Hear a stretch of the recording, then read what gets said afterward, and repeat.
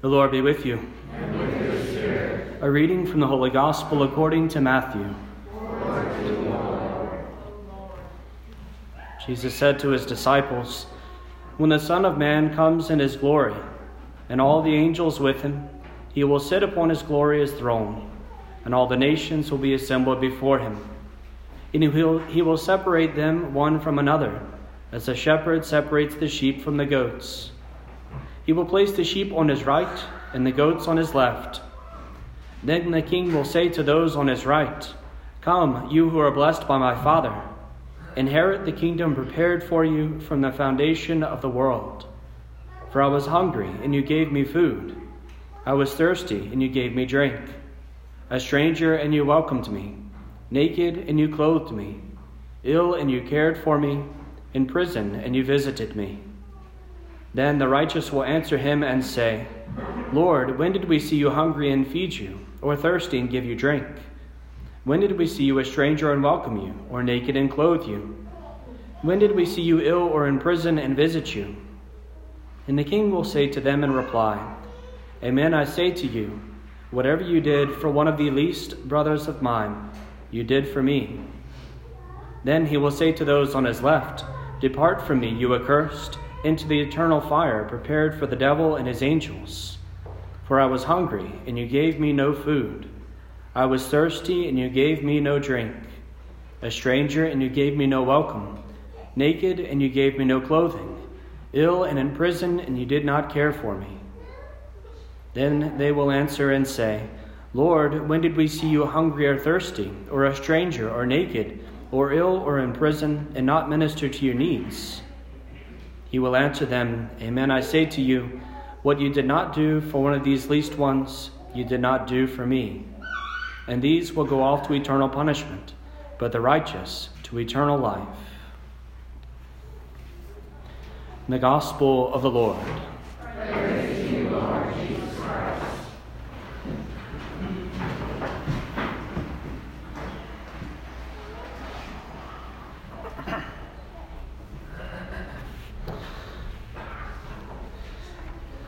It seems like every time I blink, another Sunday is here, another Sunday homily, ready to preach.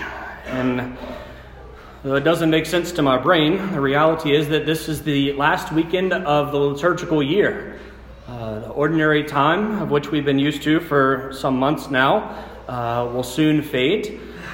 And this weekend we celebrate the feast of Christ, the King of the universe. And next weekend we will celebrate Advent, believe it or not. And we will have a bit of a slightly penitential season, a penitential joy, as the church refers to the season of Advent, with the violet vestments and the lack of the Gloria, but that joyful anticipation of what would soon to come in the Christmas season. But as we draw close to this end of this liturgical year, the church wants to be very clear with us.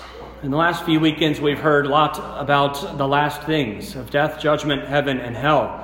The various parables and the invitation for us to be prepared and to look forward to the day of the Lord's coming. And today is no different. Today, the last Sunday, ordinary time, we established as the feast of Christ, the King of the universe, which kind of sounds like we have something to prove. I mean, Christ the King is enough, and then Christ the King of all creation is a proper title, as we'll hear another prayer of the liturgy refer to him. But Christ the King of the universe, it sounds like you're kind of going over and above. Again, you're just trying to prove that Jesus is that awesome, which is not really necessary. He is by his very nature. But also it's a recognition of the reality of who Christ truly is. That to bestow upon him the title Christ the King of the universe is not just a nice pious thought or a pious reference or something to kind of make us feel better about things. Rather, it's the reality. And the scriptures that we read show us that when Christ comes, all the angels come with him. That at the name of Jesus, every knee bends in heaven, on earth, and those under the earth. And ultimately, on the last day, all nations, all people will come before him as their judge. Indeed, Christ has not just king of a certain portion of people or a certain portion of the world. He is the king of all the universe, of all created things. Even the created world itself, the scriptures remind us, looks forward to the day of the second coming of Christ. So as we reflect upon this great reality of our Lord's dominion and kingship as authority over all things, the most important thing the church always reminds us in this last weekend of the year is he the king of our life? Do we permit him to be our good shepherd? Or do we still try to make our own way, to go our own way, to do our own things? Simply put, do we allow Christ to change our daily life? Not just the big picture types of things, but the daily stuff. How easy it is for us to chalk things up to our personality or, that's who I am. When ultimately, it's just, that's how I like to sin and I don't really want to change it. Are we allowing Christ to really change our life? In the gospel that we just heard, our Lord, he speaks of the last day and the separation of the judgment. That they have those on the right and those on the left. Take note, there is no middle ground. There's not a nice, comfortable space where we can kind of be Christian and kind of still live our life as we like. You're either on or you're off, period. There's no dimmer switch in the spiritual life. And so it's for us to choose. By the choice of their own actions and their own lives, those who are separated among the sheep and the goats, both of them are surprised. In the story that Jesus tells the disciples, both of them are confused. When did we see you and feed you and do these things for you? Or when did we see you and not do these things for you? Both are equally surprised. But such is not the case for us. It cannot be the case. When Christ was teaching his disciples then, he was unveiling to them something new, or at least couched in a new way. There was always the recognition that to love God and to love neighbor were the two greatest commands of the law. But Christ was showing the people that there was a much closer correlation between the two of them than many would like to think. That to love neighbor is to show the love of God, and to fail to do so is the same. A very clear thing that Jesus teaches. And he's taught us as well. The simple fact is that none of us can claim ignorance at this point. At least, not in a legitimate manner, mostly. Because we have the teachings of Jesus. We have the Gospels literally at our fingertips. As often as we pick up our phone, we have access to the internet, and the Scriptures are easily there. We have no way to say that we didn't know the things that the Lord expected of us. Because the reality is, for 2,000 years, the church has been passing down to generation the teachings of Christ. She's shown us that in flesh and blood in the lives of the saints. To be able to show us what it is to allow Christ to reign over our lives.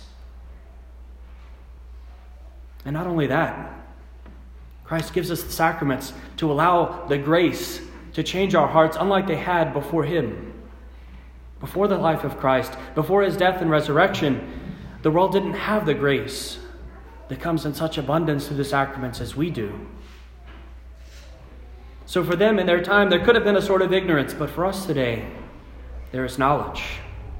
And to whom much is given, much is expected.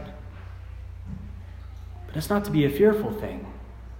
Indeed, it's a joyful thing. Because the reality is Christ doesn't just demand much of us and then just kind of leave us on our own. He supports us all along the way. If we imagine that our last judgment, our final judgment before our Lord is an exam, we have a great teacher to provide us with the guidance and preparation for that day. All of us have taken exams before. Maybe it was an exam in school. Maybe it was to get a driver's license or a hunter's license or any number of things maybe connected with our job that we had to be sufficiently educated in to be able to pass, to do these things.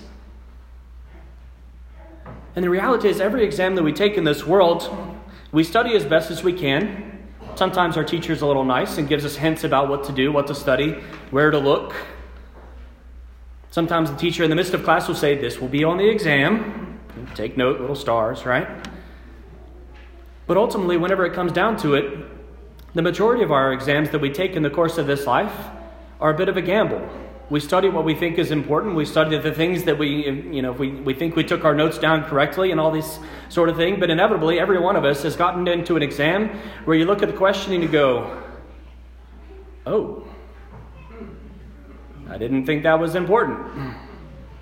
Or, I didn't think that would be on the exam and I didn't study that part very well. Or, it's asking the question in a way that I didn't think about it before, so I'm not really sure which answer I'm supposed to give at this point. And that's the thing, is that every one of us at some point has made less than 100% on an exam. But with Christ, He doesn't want that for us. For Christ, it's as if He comes to us and He says, the exam is going to happen off in the future. I won't tell you the date, but it's happening. Here's the exam itself. Here's exactly what I'm going to test you on, word for word. And over and above that, here's the answer key. And I'll give you extra time to study while you're at it. And since I'm generous, I'll give you over and abundance, I'll give you some extra help. I'll give you the special gift so that your brain can memorize and soak in all of the things that will be on the exam, so that you can memorize them as perfectly as possible. And whenever I judge, it'll be merciful. And that's our final judgment. Because Christ has come to us. He's given us the exam. He's given us the answers. He gives us time to be able to live the course of our life. He gives us the sacraments to be able to strengthen us, to conform our hearts to His. And He is infinitely merciful with us. As often as we may fall short in the course of our days, we go to reconciliation, receive His mercy and forgiveness here and now, and are strengthened to try again. As often as we must, to continue to turn back to Christ. And so the invitation for us is to prepare well, to study well, namely, to allow our hearts to become like that of Christ's. So that in living as Christ, we can love as Christ. That we can love others as Jesus loved them, and in doing so we can love God as God loves us.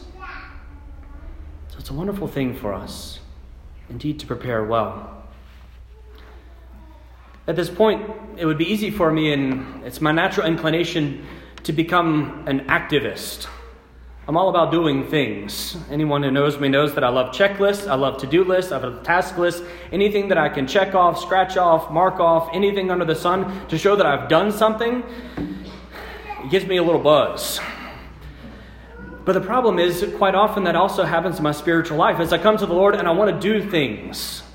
I want to do this prayer set. I want to read this spiritual book, to do this, to do this, to do this. And all the time the Lord's going, you can just calm down a little bit. Mary chose the better part. Stop being Martha, Brent. Stop being busy about so many things and just come and sit. Just be here. And so while I would typically encourage doing something today, as we come to this last day of the year, we do the most important things, which is simply to be with Christ. To be with Him. To love and to be loved. To that end, I'd like to offer once again, as I've done in the past, the prayer of consecration to the world, or of the world, to the heart of Jesus. That is a great prayer encouraged for this feast of Christ the King. It's an indulgence prayer of the church. And it's a wonderful opportunity for us to simply turn to the Lord, to offer a prayer, and to rest. Because ultimately, when it comes down to it, though I can try so many things, that you can try so many things, there's only one person that can actually change our hearts, and it's not ourselves. It's Christ. Christ. And so we pause and offer this prayer and invite you to simply allow your hearts to be quieted. If you want to close your eyes, by all means, you're welcome to do so. And allow the words that are spoken here to echo within your heart, that they might arise into your soul as if spoken from your own heart to the heart of Jesus. Most sweet Jesus, Redeemer of the human race, look down upon us, humbly prostrate before you. We are yours, and yours we wish to be, but to be more surely united with you. Behold, each one of us freely consecrates himself today to your most sacred heart. Many indeed have never known you. Many too, despising your precepts, have rejected you. Have mercy on them all, most merciful Jesus, and draw them to your sacred heart. Be King, O Lord, not only of the faithful who have never forsaken you, but also of the prodigal children who have abandoned you. Grant that they may quickly return to their Father's house, lest they die of wretchedness and hunger. Be King of those who are deceived by erroneous opinions, or whom discord keeps aloof, and call them back to the harbor of truth and the unity of faith, so that soon there may be but one flock and one shepherd. And grant, O Lord, to your church assurance of freedom and immunity from harm. Give tranquility of order to all nations. Make the earth resound from pole to pole with one cry, praise to the divine heart that wrought our salvation. To it be glory and honor forever and ever. Amen.